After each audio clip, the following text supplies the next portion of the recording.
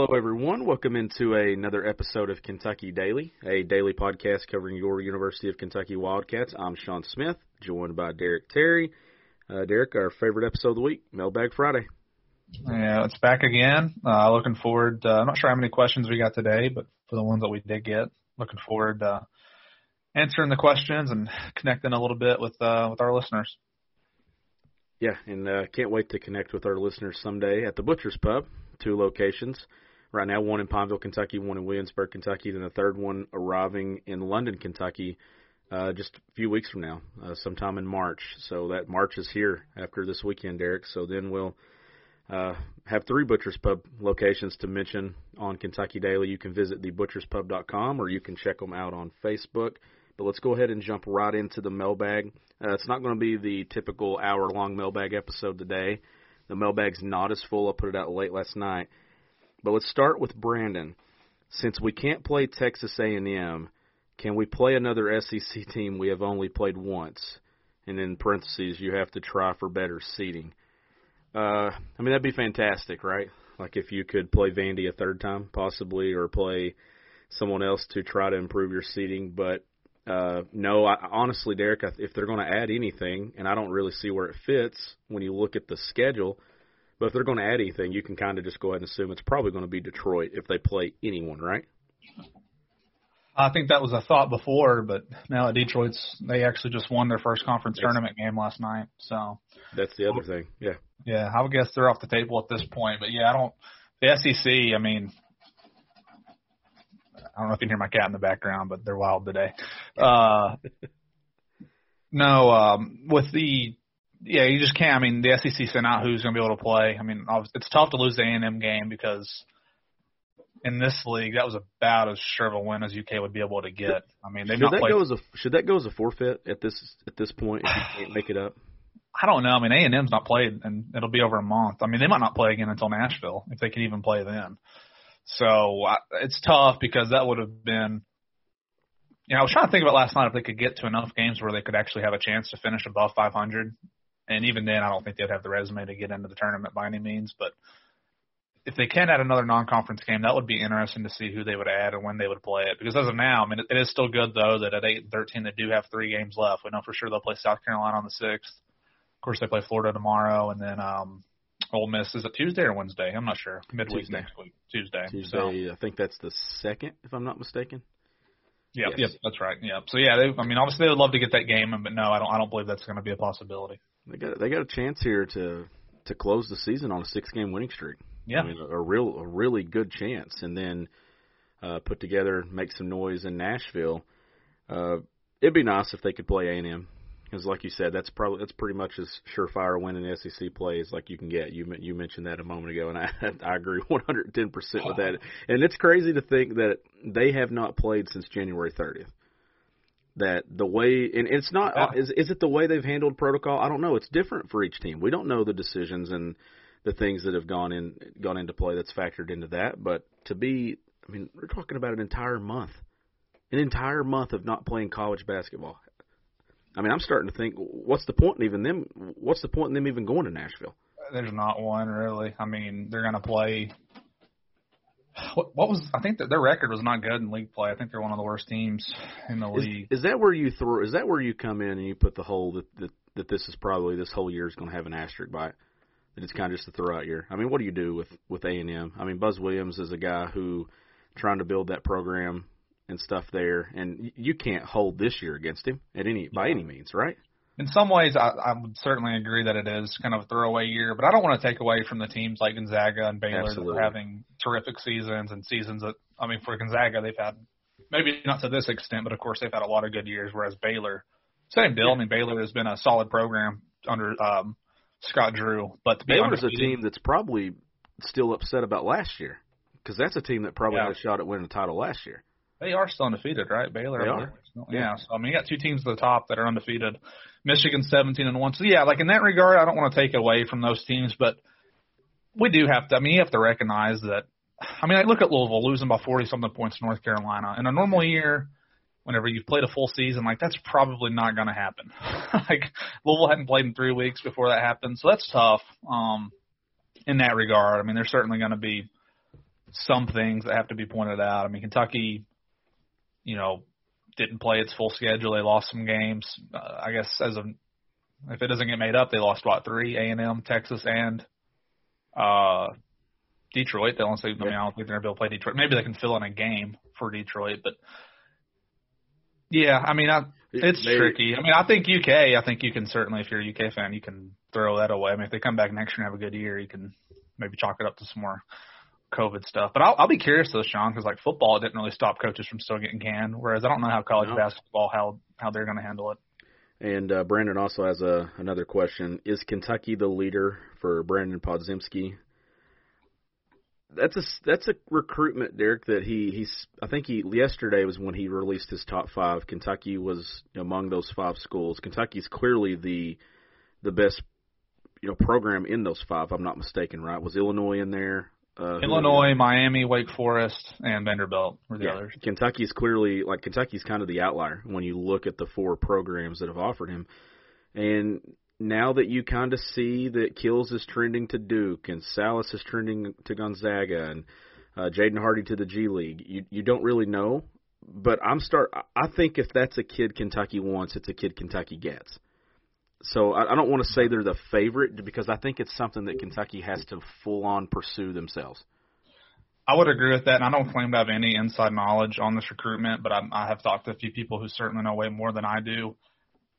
I guess the way I would phrase it, my understanding was that, at this point, I don't think Kentucky is pressing super hard to get him. Like as of today, I wouldn't project him to end up at Kentucky. I would think he'll end up somewhere else because I definitely think he's down a little bit on UK's list. But there aren't a ton of guys, though. I mean, really, that are left. Like you just mentioned, Hardy and Salas are pretty much no-goes, I would say, at this point. Kills, I think they're still fighting an uphill battle just because they got in it so late.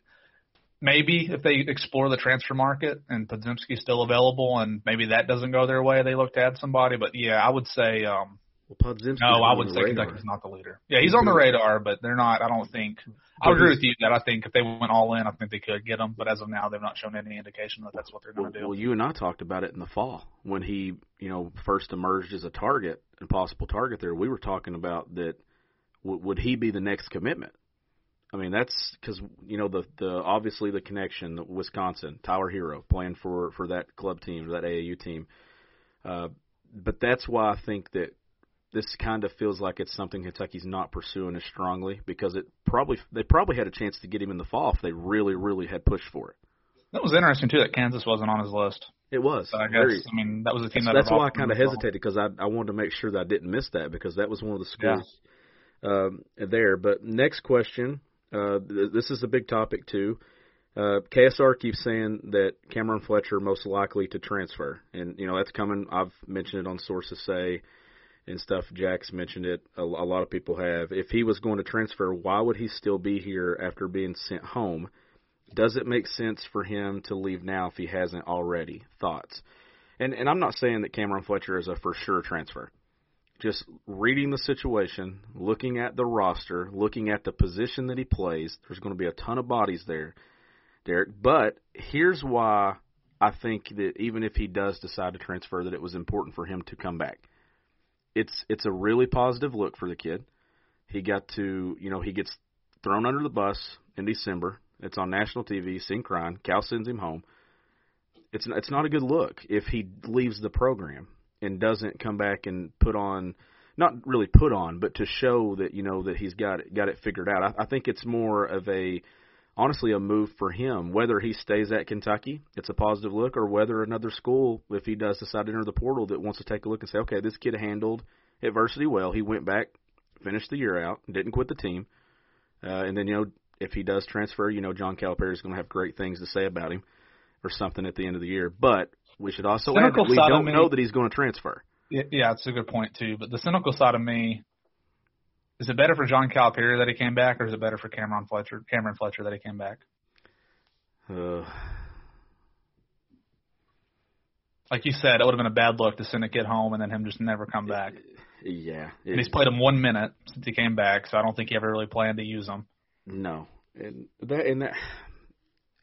don't want to sit here and just assume, but I'm just looking at all the guys they have on the roster. If Cameron Fletcher decides to come back, then I'm actually starting to think that Cameron Fletcher could just maybe see potential for like a year 3, being where he gets some, because that's a tough doghouse to get out of.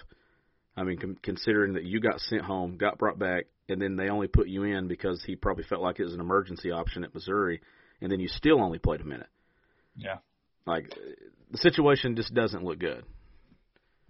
Yeah, that's another thing I should say. I don't know if he's going to leave or not, like you mentioned. No, but, it's just easy to look at it and kind of say, hey, that's probably the one to watch.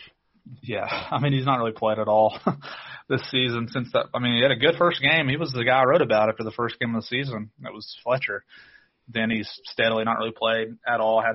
He just ran down what all happened. But so who do you think it was better for, him or Cal? Both, maybe. Both. Yeah, like it worked out. I think it's good for him if he came back, and because you can at least spend. He came back, was a good teammate, did all that. But Cal, I mean. Cal took some heat for how he handled that. I mean, he got ripped by some of the national media guys for. I do have a prediction for where he ends up if it ever does enter the portal. I won't say that now. I'll wait until it goes. But I have a prediction that I have no info in, but I'm just making connections. I think I've told it to you before. But maybe. I hope Fletcher is at Kentucky, obviously. I mean, you don't want to see any kids leave, especially when we're sitting here talking about needing to retain rosters and some continuity and stuff. I mean, I would say we haven't really seen like all that he can do either. I mean, I think he maybe touched on his potential a tad bit, but with the fact that he just didn't play a whole lot this year, maybe it was other things that caused him not to play more than just his actual skills. I think we can probably deduce that and say that's what it is, a lot of it. But regardless, I mean, yeah, big off season for him for sure. Our next question comes from Beezy, a.k.a. 606 by God, Burt Franklin. Oh, my God. He says, what percent? We had to give that shout-out, right? Us both being 606. What percentage chance would y'all give UK to make the tourney if they won out until SEC title game but dropped that game for the auto bid? 14-14 if my math is right. Joe Lenardi said they'd have to restart the season. Would be their only way. Did you see that he said that today when somebody asked him what their path to the tournament would be? I don't think they would get in. But then again, how many teams do we look at here in a couple of weeks, Derek, that are in the NCAA tournament that COVID kind of strikes and they don't get to participate? What does the committee do then if Kentucky's playing well and they lose in the title game of the SEC tournament, which would then be that they won 9 out of 10 to close the year? First of all, I want to send my condolences to Beezy. I saw on Twitter he took a spill this morning at his parents' house walking down the stairs, so I hope he's doing okay.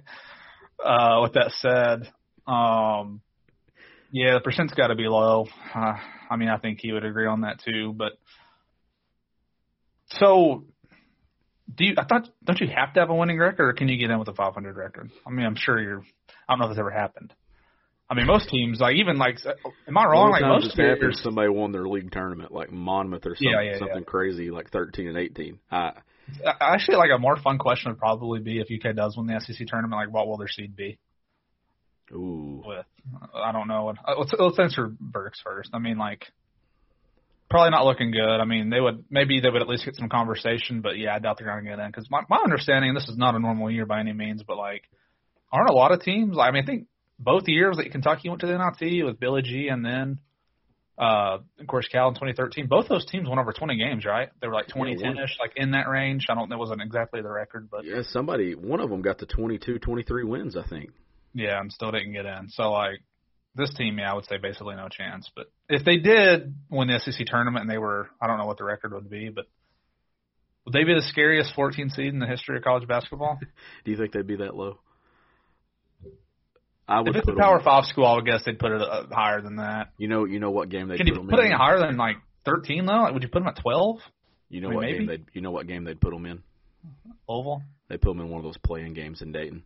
Oh yeah, we got to win one. They would actually because can you imagine Kentucky playing on the first 4? What it would do to the TV ratings? Oh man, and ratings if you can get a team like that in there.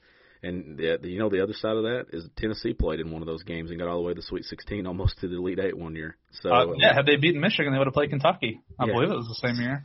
So just it's literally just find a way to get in. What their lowest seed that I remember them having was Billy Gillespie's first year. It was a double-digit seed. They played Marquette. Was that 11 versus 6, if I'm not mistaken? Kentucky? I think that was 2007. That's when the Joe Crawford or Mel Bradley season. 08, yeah. 07-08 season. Yeah, 07-08. That is an interesting topic that we'll obviously get into as we move forward with that. I'm making sure that we don't have any more basketball. Oh, right here. Comes from Back to Final Four, showing up in the mailbag every week. How does UK finish out its basketball recruiting class? Most to least likely. Thanks as always. It's tough, right? We don't really know how many of these guys are actual options for Kentucky. I think they only, at most, Derek, maybe I'm wrong, I think they only are going to add at least one more high school player. I don't think that they'll add 2. I think that the transfer market's probably the better. Honestly, I could see them not landing a high school kid at all and going transfer market for across the board. If they don't take Podziemski and they don't get Kills, who else are they going to get? Yeah, I would probably go as far as say it might even be Kills or bust for the high school ranks. I mean, I don't know if, again, like I said earlier, I think if you got Kills, you might still go to the transfer portal. But if you couldn't get Kills, I think you would look at some options, like multiple options in the portal before you would think about taking Podziemski. I'm going to guess Podziemski ends up elsewhere. Like I would put, I don't know what percent, like a pretty high percentage that he doesn't end up at UK. I think there are still questions on UK's end on how he would fit in here, if he would be good enough, early enough to play. And again, like if you look at his final list, one of those schools is not like the other, right? I think we can all agree on that. Exactly. Illinois is a solid team. Like a lot of those programs are solid to average. I mean, Vanderbilt and Wake Forest pretty average programs, but Illinois and Miami's kind of bad. Vanderbilt. I think they'd be a good fit for him, playing with Scottie Pippen and some of those guys down there, guys who could set him up to shoot the ball well. I mean, he'd be a good guy who can develop. I mean, I don't see him really as a fit at Kentucky at this point. So it's hard to say. Like I would guess multiple. I mean, if not Kills, I would guess at least 2 transfers. But I couldn't tell you right now who those guys would be. Matter of fact, they're probably not even in the portal right now. No. This is going to be your favorite question. And when I saw it last night, I said I meant to screenshot it and send it to you to let you start thinking about it. But now I was like, no, I'm going to put him on the spot with this one because it's a really good one. This comes from Shane. Who would you rather take a shot? Tyler Ulis with the shot clock winding down, or Malik Monk completely smothered by a North Carolina defender? Like it's really interesting, right? Because how many times did Tyler Ulis just disgusted with the way the offense was going, throw up a 30-footer during 2016? I mean, I remember he hit one against Louisville. I remember the one against South Carolina where he just completely coached the team after Cal got ejected. And then I was like, but then you can even go Malik Monk. Like let's talk about, like, if Kentucky had won that game against North Carolina, the shot that he hit to tie the game, on top of the shot that he hit to win the regular season game, like, that dude would have gone down in, like, history. Like, North Carolina fans would have hated him for, like, the rest of time. That's a fun question. Who asked that? Shane Marks. Shane Marks. Fun question, Shane. I like hearing that one. I'm going to go Malik Monk. I'll take Elison just to balance it out. I mean, I can remember, like, it's been a few years now since that team played, but I can remember talking with some buddies that, like, the offense wouldn't be doing much and Elis would just get it with, like, nothing to do but shoot it from 3 and just drain it. Like, yell at somebody after that he had to take a shot like that. But no, Monk was awesome. I mean, he was, in terms of just, like, pure entertainment value, man, what a run that they had on guards there for a while. I mean, you had Ulis and Murray followed up by Fox and Monk. And then Shea. I mean, Shea in his own right has become a great NBA player as well. Shea was fantastic. So, you go back to Hero and all those guys. And I want to hear from Shane on this because I want to give my buddy a shout out, Anthony Crawford. He worked with me at the Catwalls for a little bit. He's in law school now at the University of Louisville. He used to use the phrase like he would trust his life with the Trey Lyles mid-range jumper. And, I mean, it's just spot on. I want to hear from Shane if you would trust your life with a Trey Lyles mid-range jumper. Could Jacob Topping get to that point eventually in his career at UK? Curling off these screens, like knocking down free throw line jumpers? And that baseline 15-footer. Yeah, I could see it. I mean, he certainly likes it. So, I mean, that's a really good question, Shane. I really like that. We love those questions that make us kind of think, and that's very creative because that's awesome. Next question, we move on to football here, comes from Dylan. I see that Kentucky has reached out to Alabama transfer Ben Davis, number 10 player in the country coming out of high school, but a career total of only 6 tackles. Am I missing something because I don't understand some people's excitement about a possible transfer to UK? I'll let you cover that, Derek.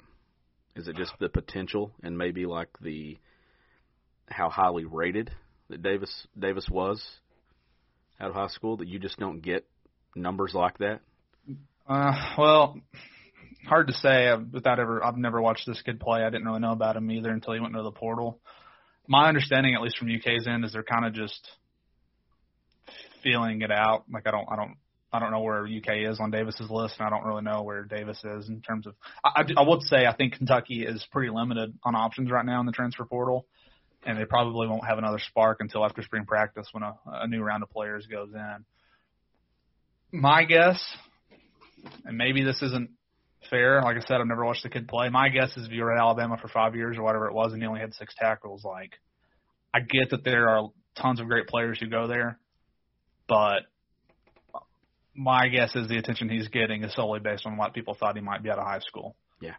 And I'm not saying UK shouldn't take that risk. I would say, though, wherever he goes, I would be very cautious because you can look at the high school ranking, but then you got to look at college production, and there's not much there to show for. And I know, like I said, it's Alabama. You got NFL guys in front of you at all times, but you got to think. I mean, eventually your time would have come, right? If you were good enough. So and Lucas Witt had the exact same question, talking about the transfer, Ben Davis from Alabama. So Lucas, we hope that we answered your question with that one too, and thanks for submitting another one to the mailbag. Sticking on football, I think this might be our last question. This comes from Walker. Derek, any football recruiting news?